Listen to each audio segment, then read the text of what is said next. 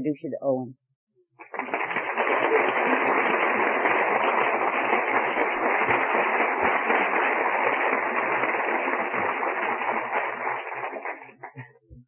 Good morning, everybody.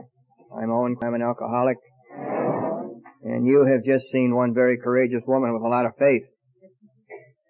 I can tell you that I never would have suggested as a speaker to a group this size someone that I met for about 20 minutes at a party last August. This woman has faith. I want to say she mentioned that I got sober in Syracuse. And one of the things I'd like to say right on is I've had some opportunity to spend some time with the various speakers here in the course of the conference. And by the way, you guys, Milo, Diane, and all your committee have done a fantastic job, not only with the committee itself, but certainly with the speakers. I think it's probably a testimony to what you people have done for me in my program that I only had a couple of fleeting moments when I thought, my God, how am I going to follow that act? Or, I'll never be able to top that. And the fleeting thought right behind it each time was, it's up to God. But what I wanted to say about what they had to say to me was what a terrific and responsive audience you people are and were to each one of them as they were speaking.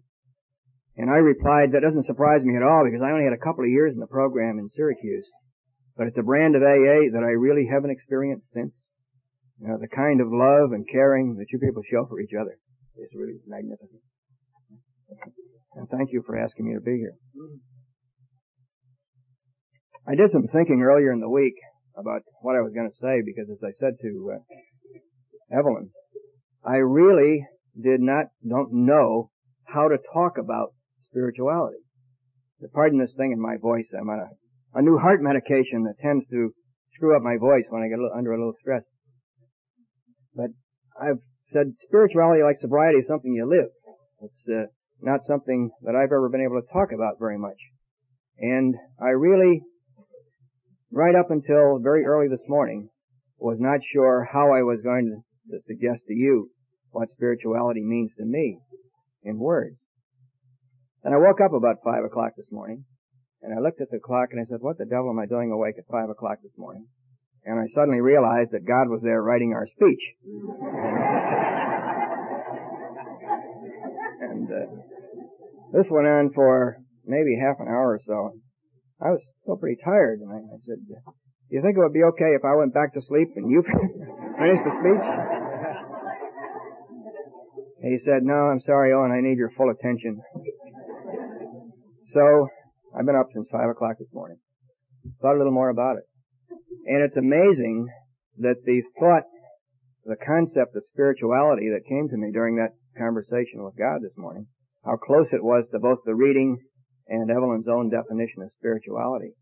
Because the thought that occurred to me was that spirituality for me is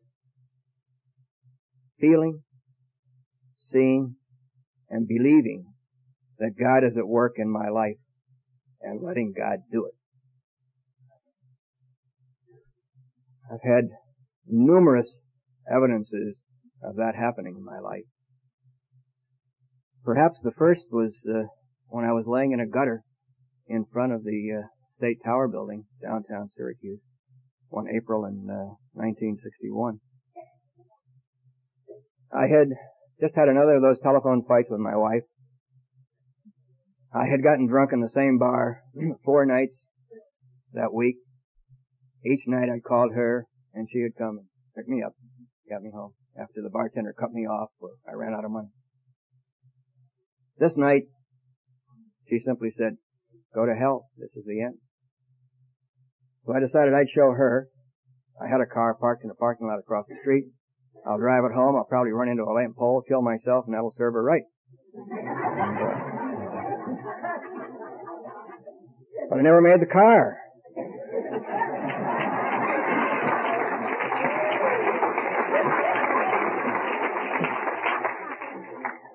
I tripped over the curb, fell in the gutter, and passed out cold. Now that, folks, is hitting bottom.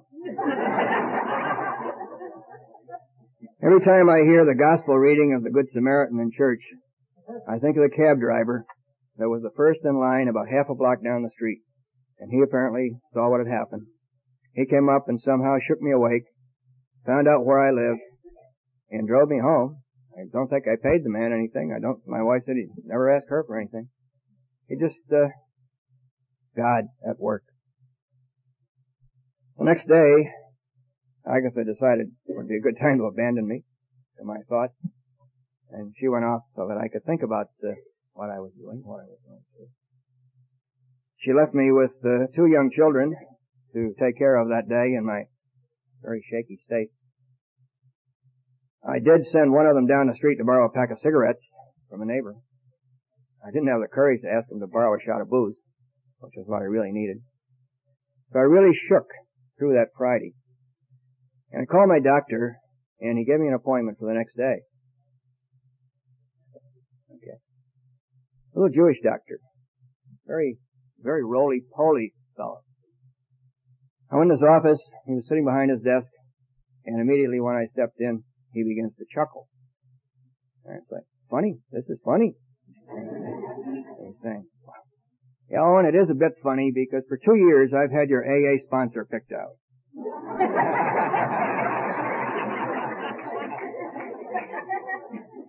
This week, he had a heart attack. And this is the day you picked to come in. So he'll tell me, do you know anybody in the program of AA? And I knew absolutely nothing about AA. But as I thought about it, I remembered this strange fellow in our office who sometimes talked about going to meetings. And he had a very close friend that some of you will recall. He used to mention her by name but never said how he knew her. Her name was Norma. So it occurred to me that maybe this guy had something to do with AA and perhaps be the person to see. Anyway, this was my out this time. So I told Aggie that I'm going to see Jeff. I'm going to AA and I'm going to get help. For the next 10 days, I'd come home from work and she said, did you see Jeff yet? Well, no, he was out of town today. I really couldn't. And now today I was terribly busy. You know that client conference, and this went on for 10 days as I managed to avoid this, and I began to get shakier and shakier and realizing that I was getting very close to another drink. So I walked around the corner, a long distance around the petition, into Jeff's office, and began babbling something. I don't know what I said. Jeff looked up from his typewriter, and he began to laugh. I said, what's so funny? He said, I've been waiting for you for 2 years.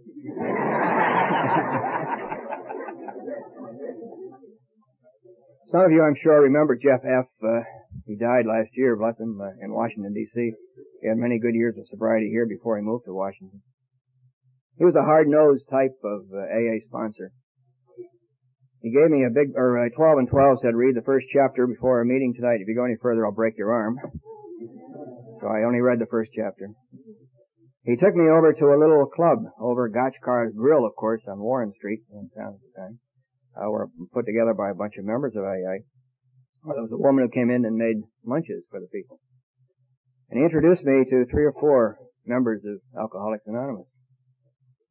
They seemed like almost normal people. And, one of them was mentioned yesterday by Charlie in his terrific leadership, by the way, of that delegate meeting yesterday, Charles. I thought that was a lot of wisdom and showed a lot of commitment and understanding of the AA principles. I wish I had that. Yep. He mentioned Emerson L.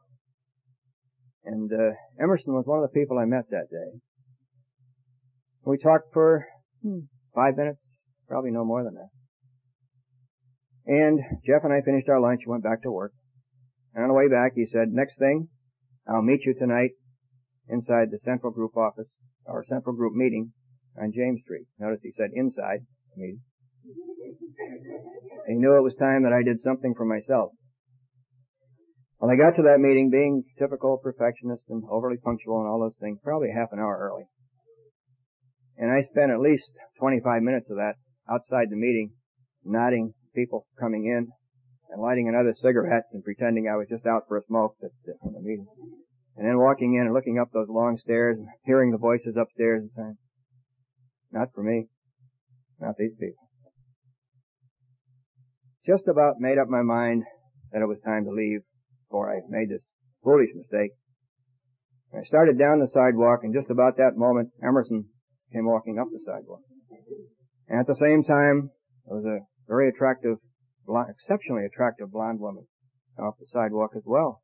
And I looked at Emerson, I looked at her, and I said, well, if she belongs, maybe I should.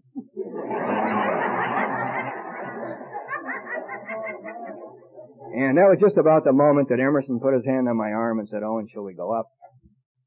And I couldn't in any way figure out how to tell him, no, I'm not going to do this. So up the stairs we went and into my first AA meeting. And thank God, as all of you will agree, I'm sure, how that worked out. I was further struck to find that this was a speaker meeting with 3 speakers that night. And Emerson was one of the speakers. I found out later that he wasn't on the schedule, that he had asked to stay and speak at that meeting that night, so that Owen would see somebody up there that he knew, at least slightly, and could identify with. And I knew that Emerson had come from Watertown. He had to drive back that night. And this was well before Route 81 was constructed. It was a snowy night, and that was a long drive, at least in my mind. I could not conceive of anyone doing that for anybody else. So deep was my self-centeredness, being all wrapped up in me. And I think that was one of my spiritual awakenings. And it's certainly, like my wife's words, go to hell on the phone call. And Emerson putting his hand on my elbow. With God at work. I didn't have much trouble accepting the fact that my life was unmanageable. I think that kind of came to me that Friday when I was sitting at home alone before I saw the doctor. And I'd admitted vaguely on a number of occasions that I thought maybe I had a problem with alcoholism, but usually to get some sympathy rather than to get any help. When I faced the second step, I had to think a little more deeply. Because I was having problems with God at that point. And a week or so ago, I came across an article in the Current Grapevine that pretty well describes how I was feeling, if I can find what I did with it here. I gotta get the Grapevine. How I was feeling at that time about God. The author of this article writes, I was in the category that the 12 and 12 describe as the guy full of faith, but still reeking of alcohol. He believes he is devout. His religious observance is scrupulous. He's sure he still believes in God, but suspects that God no longer believes in him. He takes pledges and more pledges. Following each, he not only drinks again, but acts worse than the last time. Valiantly, he tries to fight alcohol, imploring God's help, but the help doesn't come. Anyone else identify with that statement? So when I looked at the second step, it was obvious to me that I had to think in terms of some form of higher power, and my relationship to God had gotten so bad that somehow I didn't think that was going to work, because it hadn't over these years. I don't know whether it was Jeff that I raised that subject with, or my second sponsor. One was an atheist, the other one's an agnostic, and I'm talking to them about God. And one of the other of them suggested to me that I use the power of the group as my higher power to work my way through that second step in a restoration to sanity. And that was where I was with both the second step and the third step for some time. For a long time, I worked with the group as my higher power. Probably about the time I approached the fourth step, I began to get some sense of the kind of God that I have today, but I spent a long time developing.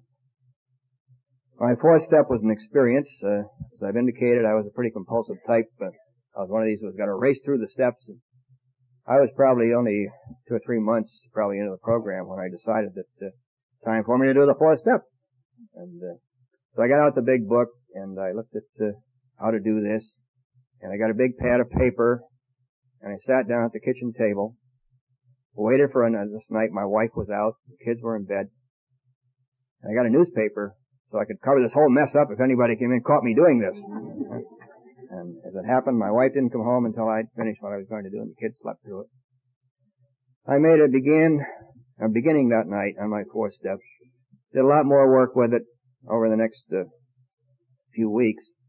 And there was where I think I came to the beginning of my acceptance of my alcoholism as opposed to the plain admitting. And as was talked about all throughout this conference, and especially at the spiritual section this morning, the things that I found, of course, predominantly were that low self-esteem, that incredible self-centeredness, and a fantastic load of guilt that I'd been carrying from my Roman Catholic upbringing. So I decided if I was going to exercise that guilt, maybe I should do the fifth step with someone who knew something about the church and religion and its relationship to AA, etc. At that time, there was a Jesuit priest in town named Father Raymond Kennedy, who had made a national reputation in the field of alcoholism and was just a genuinely beautiful person. And he was a member of our fraternity. And I didn't know him and didn't know where to find him. So I started going around to meetings, and every time I saw somebody dressed in black, I'd tap him on the shoulder and say, "You Father Kennedy." I don't know how many meetings it took before somebody finally turned around and said yes. And I said, "Well, I'm Owen, and I'd like some fifth step help." We spent, I think it was 2 4-hour sessions at the Lemoyne Faculty Lounge in 2 different weeks, cleaning me out and going through my fifth step. I think basically what I was able to do in that session was to find some difference between religion and spirituality. Up until that point, I had absolutely no concept of spirituality. It was all by the book religion. And in line with what we were talking about earlier, as Evelyn said, I recognize that spirituality is based in love. And probably my initial spiritual awakening was the next thought that I had: love is giving. Strange thought for one who had spent 35 years being totally wrapped up in himself, totally unaware of anyone else's needs, desires, wants, cares. I just always went my way and wondered, why aren't they doing that for me? I'm Owen. I used to say that I began to practice giving by picking up the wet washcloths on the bathroom floor instead of kicking them in the corner as I had for most of our married life. I got some of the other steps, practicing discipline. I used to stop in street corners and wait for red lights. People walking with me wonder, who's this idiot? He's still back there on the curb, and they're going across, and I'm waiting for the green. Different life. But I think that was my spiritual awakening, the recognition that love is giving. And that became, I think, the basis of the spiritual program I attempt to live today. On the 6th and 7th steps, in asking God to remove my shortcomings, I realized pretty quickly something that Bill G.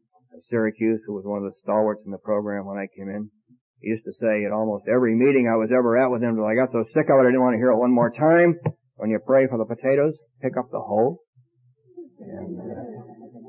And I realized that I had some work to do, and the main part of that work was learning to give and practicing how to give.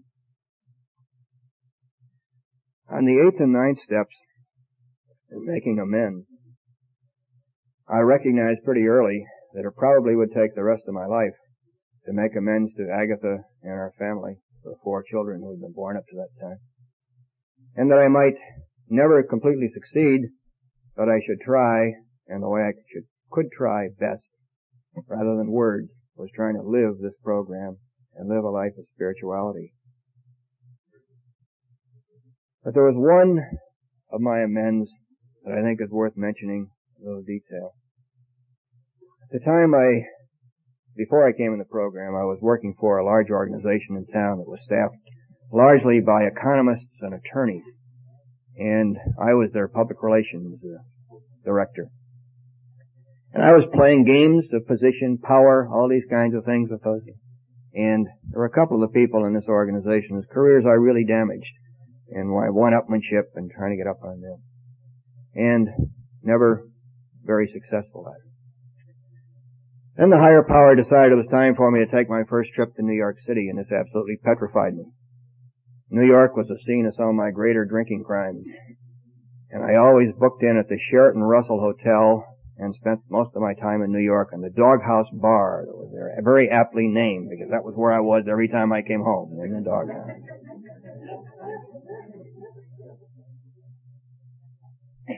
So I talked to my sponsors. Well, this time I'd accumulated a few because Jeff said I was driving him to drink, walking around the partition with every hangnail, asking which step do I use on this. And, I was rapidly going through Bill W., who some of you know, who subsequently moved to Utica and also died a couple of times. Very hard on sponsors. They die off on them. But they suggested that I make immediate contact with AA as soon as I get in New York, and I probably would be all right. So, decided to do that. When I finished the luncheon meeting I had, I picked up the telephone, I called Intergroup, and they invited me to come over and spend some time and get kind of centered, as we would say now, in the technological jargon language. Never heard that word in those days. But I went over and he knocked on the door, and this little guy about this tall, I think the only man in the world I ever met in the program shorter than me, said, come in, welcome. And took me out. I was literally shaking. Sat me down in the backyard, began pouring some coffee in me so I'd shake some more. And he sat there for probably an hour and a half or so, talking about the program, about AA, and I told him I was new and I was scared that I'd drink again. And he just really took care of me beautifully. I came tromping out of there saying, boy, hey, the world is fine. I've got no problem with this. I'm going to be fine. And then this came to mind yesterday, Charlie, when we were talking about the medallions and the controversy about whether AA should put out medallions. I felt in my pocket the third month poker chip that I'd been given by the central group. And I don't know how I happened to squeeze that at that moment, like I'm squeezing my current medallion at the moment to keep me from being nervous. But I suddenly came to and realized that I was heading down Park Avenue for the Sheraton Russell Hotel and the Doghouse Bar, even though I'd registered in a different hotel completely to make sure I wouldn't be exposed to that temptation. I just had completely blanked out, and that's what I did when I was in New York. And again, I started to shake, and I looked around me. I realized I was in front of a church. And didn't pay any attention to what kind of church it was or anything. I walked in, sat in the back pew, and repeated the Serenity Prayer for about an hour. Just sat there until I calmed down again. Little diversion here for just a moment. Years later, I went to work for a company that, guess what hotel in New York they put people up in when they came down to visit them from Rochester. But got at work again. In the meantime, he'd established the Mustard Seed AA group a half a block down the street from the hotel for me. And on one of those trips, I got curious and decided to find out what that church was. Now, I don't know till today the denomination. But on the outside it said Church of the Savior. God at work. So I went back to the hotel where I was checked into so I wouldn't get in any trouble. Got changed and decided it was time to go for dinner. And on the way to the meeting that they told me about in the central group that night was a good one that I might want to stop into. Got to eat somewhere. And the place that I often ate when I was in New York, when I wasn't at the Doghouse Bar, was the old Commodore Men's Grill. Just accidentally, perhaps, they might make a mistake and slip me a drink or something. I pushed open the doors, the swinging doors of that old hotel, looked across the room, and I looked up and said, how can you do this to me? Sitting over there was the guy from my former company in Syracuse that I most needed to make amends to, the one that I had knifed the worst. And I said, higher power, you do play tough. And I went over, he looked up and seen me at that moment. I just couldn't ignore him. So I walked across, introduced myself to his dinner partner, who somehow faded instantly. He'd finished dinner, he just kind of disappeared. And I sat down with Bob and spent the next half hour doing the best I could to make amends. And as so often happens, he was just marvelous. His acceptance of this, he understood. He's been waiting for me for 2 years too, at least. So I went on to my meeting that night and told that story. And 7 years later, I happened to stop in the same meeting in New York, and there were 2 people in the room. And I was going around the room, and I mentioned that, who were there that night and remembered that meeting. Kind of impressed with that. That was undoubtedly my most dramatic amends. But more than anything else, in my sobriety, I think that convinced me at that point in time that God did love me, and I was worth being loved. The 10th step has always been one of my favorites. Not because I'm very good at the inventory part of it. I cheat a lot on that, and I figure if I'm really in trouble, the bell's going to ring, and it usually does if I'm doing anything really outrageous that I shouldn't be into. But I have gotten pretty good at being thankful at night for the day as it went by.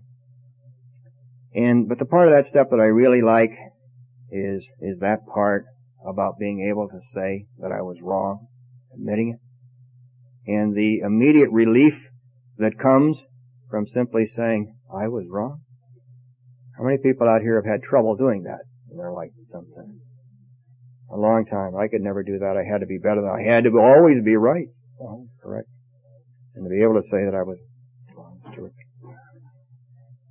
The 11th step held some real trauma for me because of that religious upbringing that I referred to earlier and the kind of alcoholic relationship to God that I'd had before.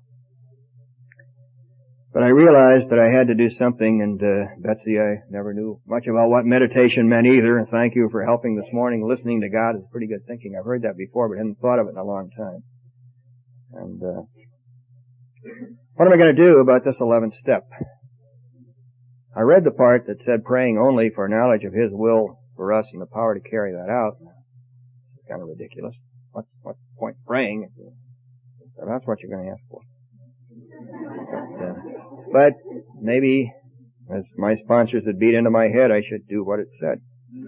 But I was still a long way from being able to talk to my personal God. I was still back there in that God I read to you about from the grapevine. So I made a little arrangement. At that time we were living in Liverpool in Bayberry, and we're members, I think, of St. Joseph Church. And Father Waters there and I had become fairly good friends. So I made an arrangement with the priest that each morning he would meet me in the parking lot and hear my confession through the car window to remove enough of this guilt so I could come in, go to Mass and Communion, and feel free of guilt. And when I look back on that today, it feels to me absolutely ridiculous. But that's where I was then, and that's what I needed to do, and that's what worked for me to get me into the next step. Over the intervening years, I have made every mistake and tried everything almost. If someone else was talking about, I think it was Don the other day, Don talking about some of the things that he'd gone through in getting to the stage of personal relationship with God.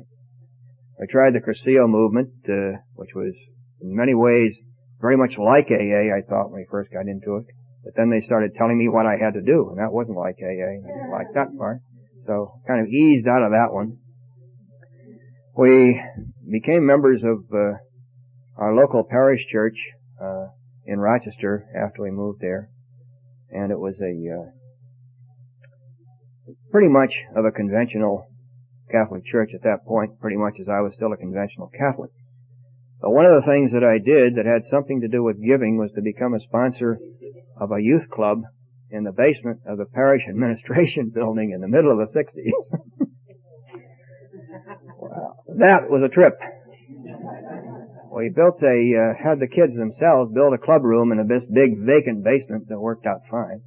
And once a month, we'd have dances with rock and roll bands in the church hall.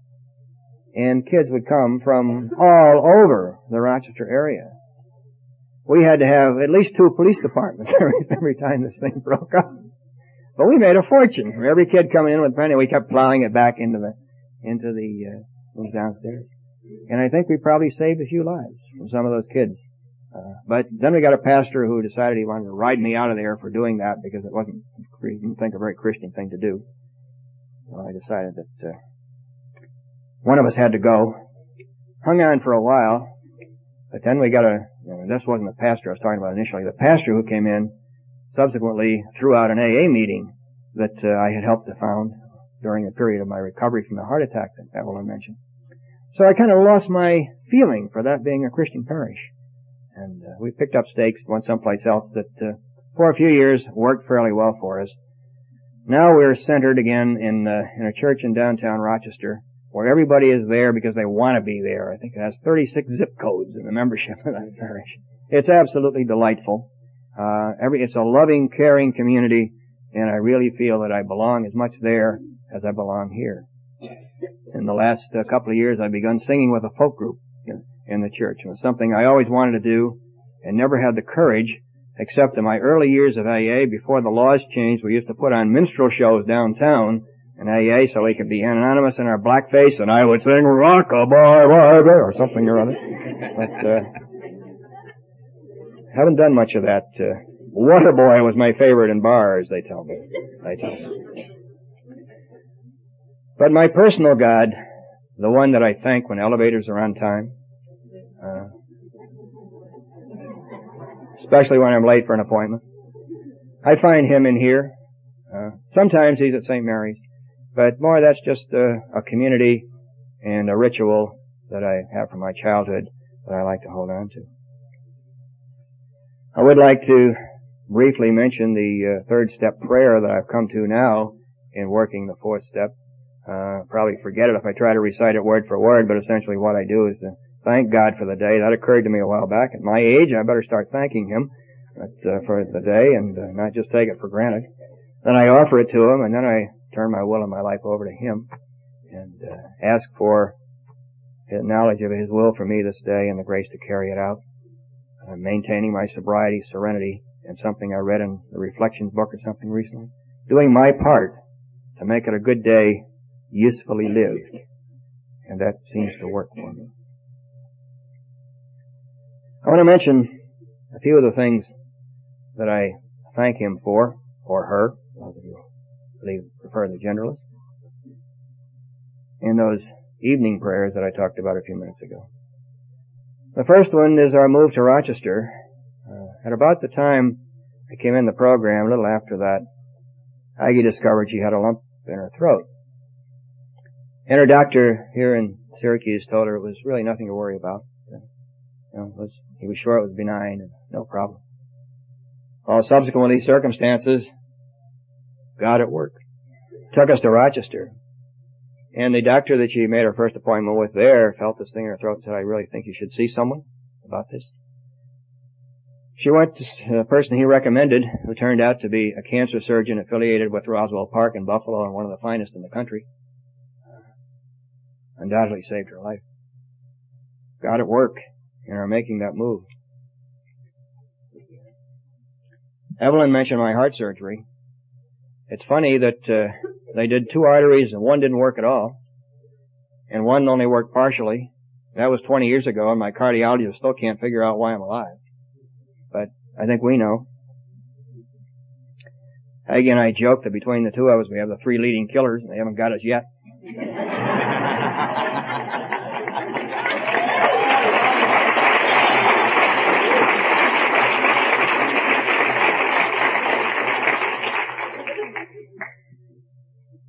I want to mention one other situation that to me seemed to be the higher power. It had to do with work. I'd gone into, after my heart surgery, something of a depression. I had never really had one of these before because, as some of you know, we kind of blocked them out with something called alcohol when we had them before. And I didn't know what to do with this. And I was getting, there were 2 phases of this. It hit me early on, slightly after the heart attack. And I wasn't getting to many meetings. And one day I got a mysterious phone call from a woman who was a pretty good friend of mine saying, you know, Owen, we really do need to have an AA meeting in your part of town. Would you help me get together and start this? And, well, my ego came right up there. I said, well, of course, Vera, that's a great idea. And we went, and we started this meeting. And for you people here, I'd like to mention a little legacy of Syracuse AA. At that time, virtually every meeting in Rochester was a so-called discussion meeting where people sat around the table and waited for somebody to raise their hand or say something. And I had been exposed to the first step meetings here at the central group. So I suggested that to the steering group that was putting this committee together. I'll bet 70% of the meetings in Rochester today have first step meetings with them, an opportunity for beginners to be exposed as they were in New York City and were in Syracuse at the time that I came in.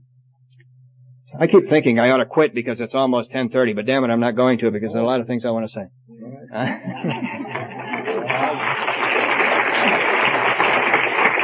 Thank you. There was a man in Rochester at that time named Milt W. I was reminded this morning when one of the panelists was talking about the person with a physical problem. Milt and his wife Norma were two of the people in this program that I just absolutely idolized for practicing these principles in all their affairs. They said this in the 60s they were marching in Selma, Alabama. Milt was pretty sickly. Norma was legally blind. They took children as foster parents into their home, children who could barely move in some situations, and helped bring them back to life. I just thought these were fantastic people. Milt came up to me one night at this meeting that I'd helped found. And this was during a period after my heart attack when I wasn't probably acting quite right. And he said, "Owen, I'd like you to be my sponsor." I was appalled. This guy had over 30 years of sobriety. I had 10, 11, something like that at the time. And I, tried everything I could think of to refuse and say it just wouldn't be appropriate. But Milt talked me into it. So I agreed that I would be his sponsor. Over the next few years, and this was during the period of time when I was going through a pretty serious depression, Milt got quite sick with Parkinson's disease, and he was in and out of the hospital.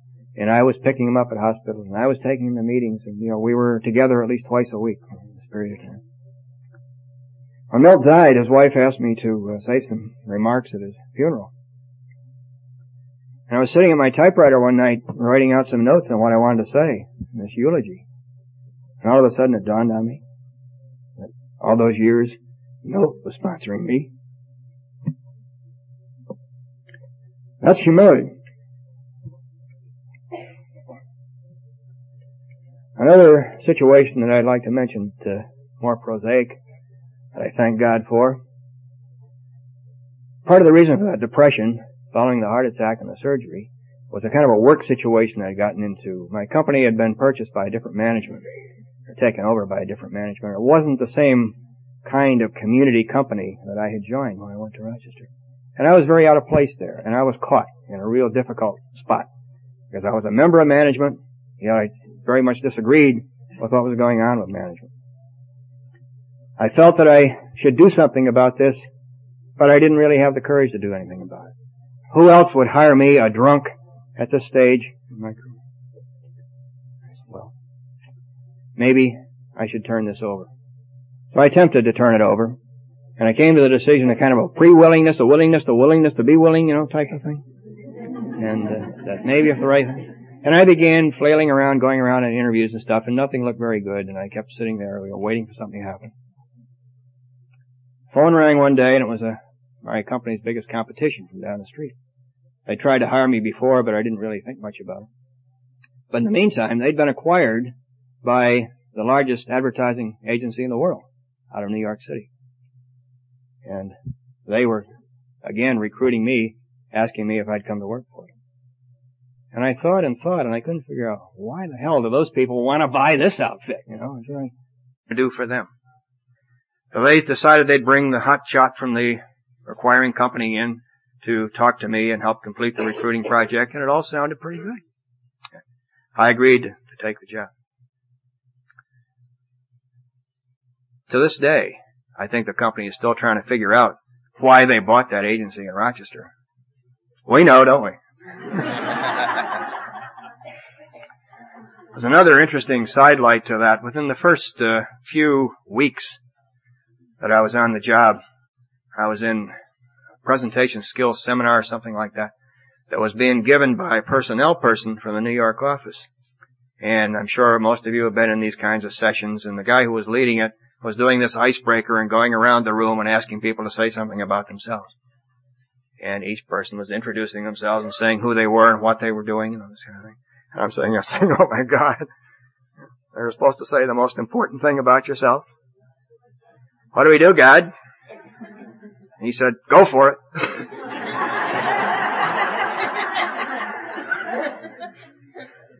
Came around to me and I said, my name is Owen Crum and I'm an alcoholic.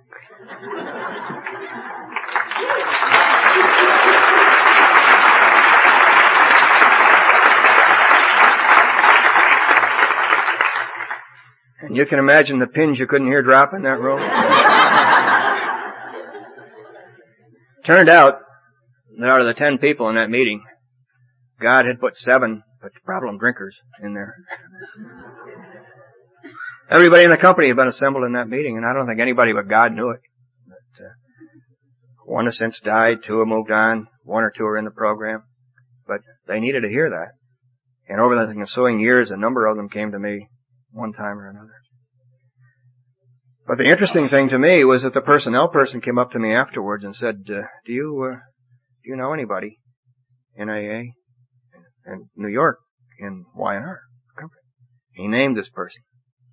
And I said, no, I haven't. He's our employee assistance person. I thought you might know him.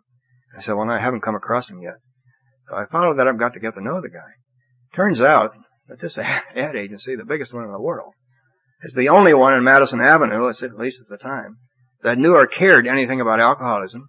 They had meetings in the building every day at lunch. They were subsequently written up in Advertising Age for their enlightened outlook on this. And this was the agency that the higher power reached out and sent to Rochester to buy my shop. God at work. It's a good thing that I knew that person in New York. Just a little bit about 12-step. I'm not very active these days in 12-stepping, but when I first came into the program, I was called by a woman friend of ours who lived in the same community on a Saturday morning when my wife and I had the car packed with the 4 kids. We were for the first time in our married life about to leave on a trip on time. We were going to visit my family. And the phone rang, and being a compulsive alcoholic, I couldn't walk away from it. She's begging me to walk away from it. I went inside, answered the phone. It was the wife of a person I knew. She said, he's, I think, off on a drunk. Tomorrow our daughter is having her first communion. And Owen, would you please see if you could find him and get him here for that communion tomorrow? I hope he stays sober, but I need him. She told me she thought he was holed up in the Yates Hotel. And I went downtown. I found him on the 8th floor of the Yates Hotel. And most of you can imagine the scene. He'd been there for nearly a week. Got him straight. I don't know what to do. I was 2 weeks sober or something like that. You know? And I'm being called on my first 12-step call. But they told me, when called, go. Got him downstairs. Got a drink in him at the bar, keep him alive. Got him home. He made the first communion the next day. Went out and got drunk again. But over the next 6 months, he did find AA. And shortly after that, I came in a meeting one night, late.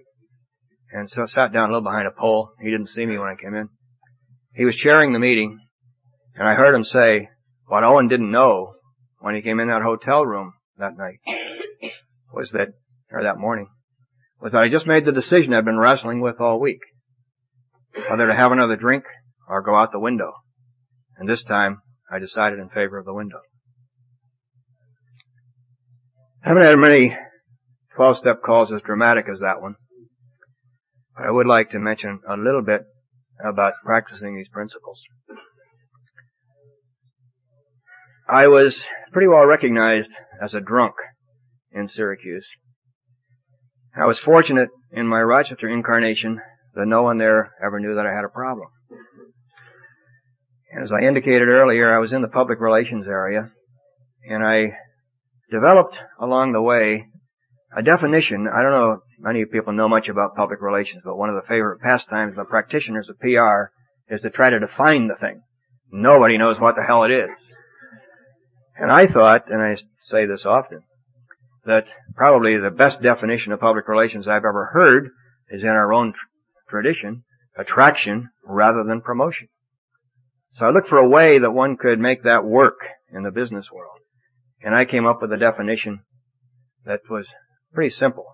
I said public relations is doing the right thing and getting credit for it. Now, believe me, I've been ridiculed in the best trade journals in the business, not by name, but for that simplistic definition. But keep your eyes on the newspapers these days, and when you hear definitions of public relations, increasingly people talk about doing the right thing and getting credit for it. That is based on the AA tradition. Try to practice that definition over the next few years, brought me some fairly decent recognition for one of us. Within the last few years, 3 different organizations in Rochester have given me their top awards for community professional service, that kind of thing. I was a little hesitant to tell you that because I still have a problem with self-esteem. Didn't want you to think I was bragging. But it's important that I say it to you. Because I mentioned the company a while back that I worked for just before the one that I was in when I came into AA. When I got the job, I switched from news journalism to this public relations job. It was a sort of a quasi-public position. As a result, there was a story in the local newspaper about my making this change, complete with my salary yet, which didn't make me too happy. But the day that I showed up for my first day at work, I had a phone call at my desk from the president of the new organization, and he asked me to come in for a few moments. And I'm thinking, this is nice. The president himself is going to welcome me to the organization. And, I'm sure this is well deserved. And I sat at the chair opposite his desk, and he pushed a postcard across the desk to me and said, "I'd like you to read that." I turned it over and read what was written on the back. It said, "Dear Mr. Cribbs, don't you realize you've just hired Syracuse's biggest lush? This man can't get by a day without the bottle." And, of course, all of my best con man techniques came into play.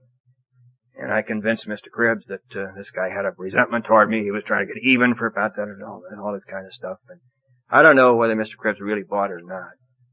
I'm sure he wished he did over the next 3 years when I drank up all his expense account money, and I was on the verge of him letting me go when I quit at the end of the 3-year period.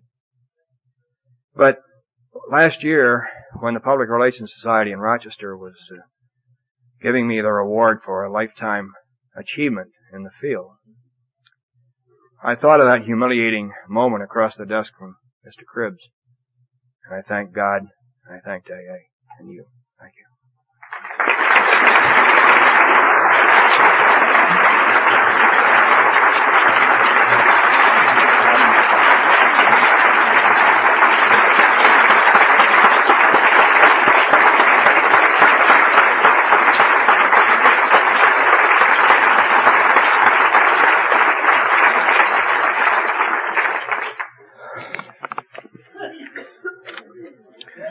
Evelyn had given me this while Owen was speaking. Owen will be celebrating in April 32 years of sobriety.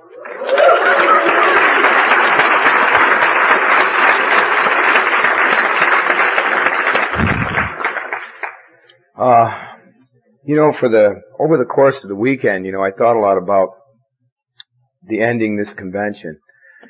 And, a lot of things went through my mind. Some of them good, some of them bad. I guess it's like saying goodbye and also turning it over to some people I know that are going to do a wonderful job. And, a lot of things has happened to me in my life in the past 5 years in association with this convention. I'm not going to get into a long drawn-out story about it, but, some of the things that's happened at this convention itself. I don't know if Scott and Marlene, would you stand up? Please? Yeah, stand up, Scott. I know when you are standing, it looks like you're sitting, but come on, stand up. I don't know if most of you are aware of it. Today is Valentine's Day, and last year on Valentine's Day, which happened to fall on a Friday night before the convention started, Scott and Marlene got married here right in the cotillion room. So this is their first anniversary.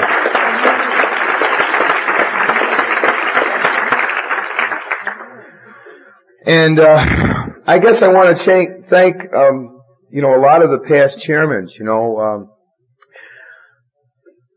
Getting involved in this convention a long time ago and in other service was something that, when I came into these rooms, I seen the people that were here and stayed and the winners and the people that had what this program had to offer, and that was the people that were in service. And I can't stress enough about personal growth and service. And, this past year has been such an up and down process for me. the good with the bad. You know, some of the speakers that talked this weekend really hit home, especially what's happened to me in the past year. You know, Don in particular, you know, when he talked about making amends with his mother, last year at this time my mother sat out there, and shortly she died a few months after that. And what she had said to me when I went to make the amends was something that Don had mentioned, that all she said was, be happy, son, and be the person that God intended you to be. And I think today I'm on that path. Anyways, there's been a lot of special things we tried to do this year, and one of them in particular was having some of the meetings signed for the deaf this year, and I think that's wonderful. I want to give a hand to the people that signed this weekend.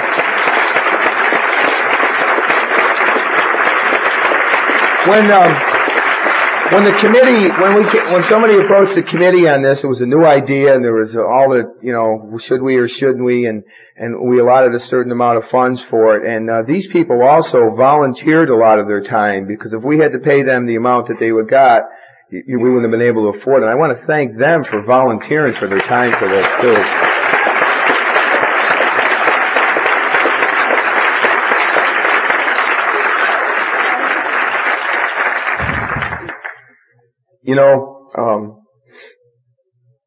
Watch out what you pray for, because in this past year, a lot of us made reference to last night in introducing my wife, and, I always wanted, I really hit home with what Bo said about the American dream, but in my active alcoholism, I was never in a position to even conceive that, and, since being sober, I prayed that someday I'd be a family member, and within this past year, I'm automatically got 4 stepkids, I'm 2 in college, and I got a grandchild on the way soon. So, I went from single to, married to father to grandfather in a short period of time.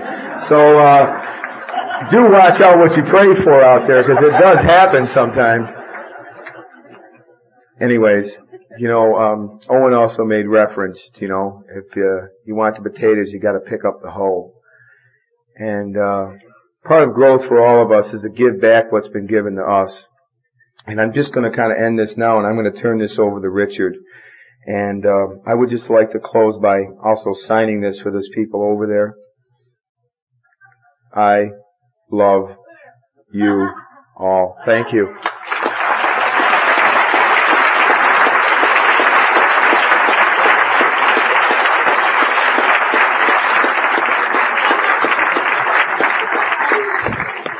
Hi, I'm Richard, and I am an alcoholic. Hi, Richard. My home group is 3D Lollipop Guild.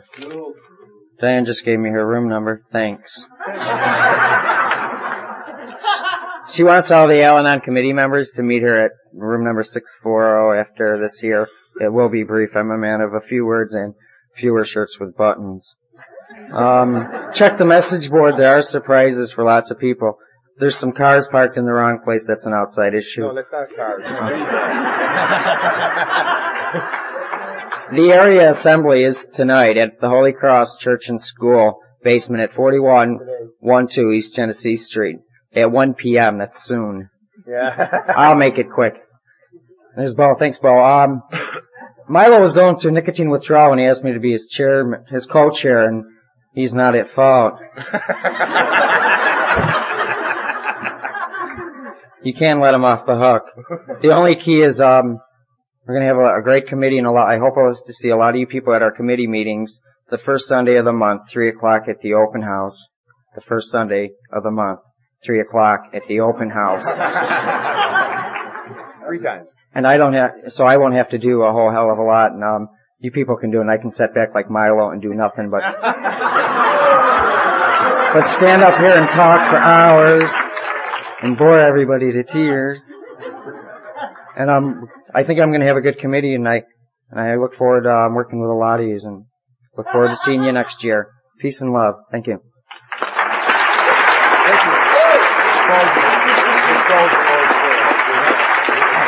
It's yours now. I'm not having it's yours now, Richard. Okay, the next committee meeting will be the first Sunday of the month, 3 o'clock at the open house. We all join me, and we're closing the Lord's Prayer.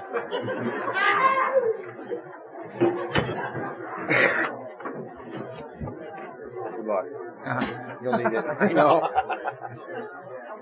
Should I say who picked the front? Whatever. Our Father, Our Father, who art in heaven, hallowed be thy name.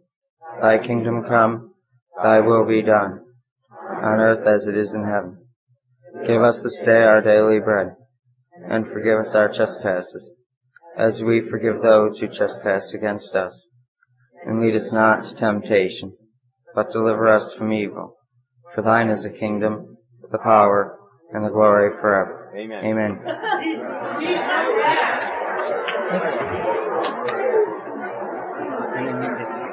Hey, everybody, before you go, can I ask you for one thing special?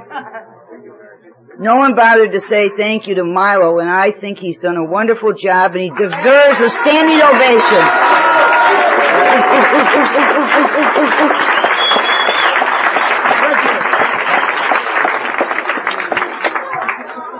That's it. I just wanted to say it. All right. Finish your work, huh? Yeah, here you can take these. Thank you, sir. This is all over with. Somebody forgot to give the numbers. Yeah. We told how many we did. Yeah. Yeah.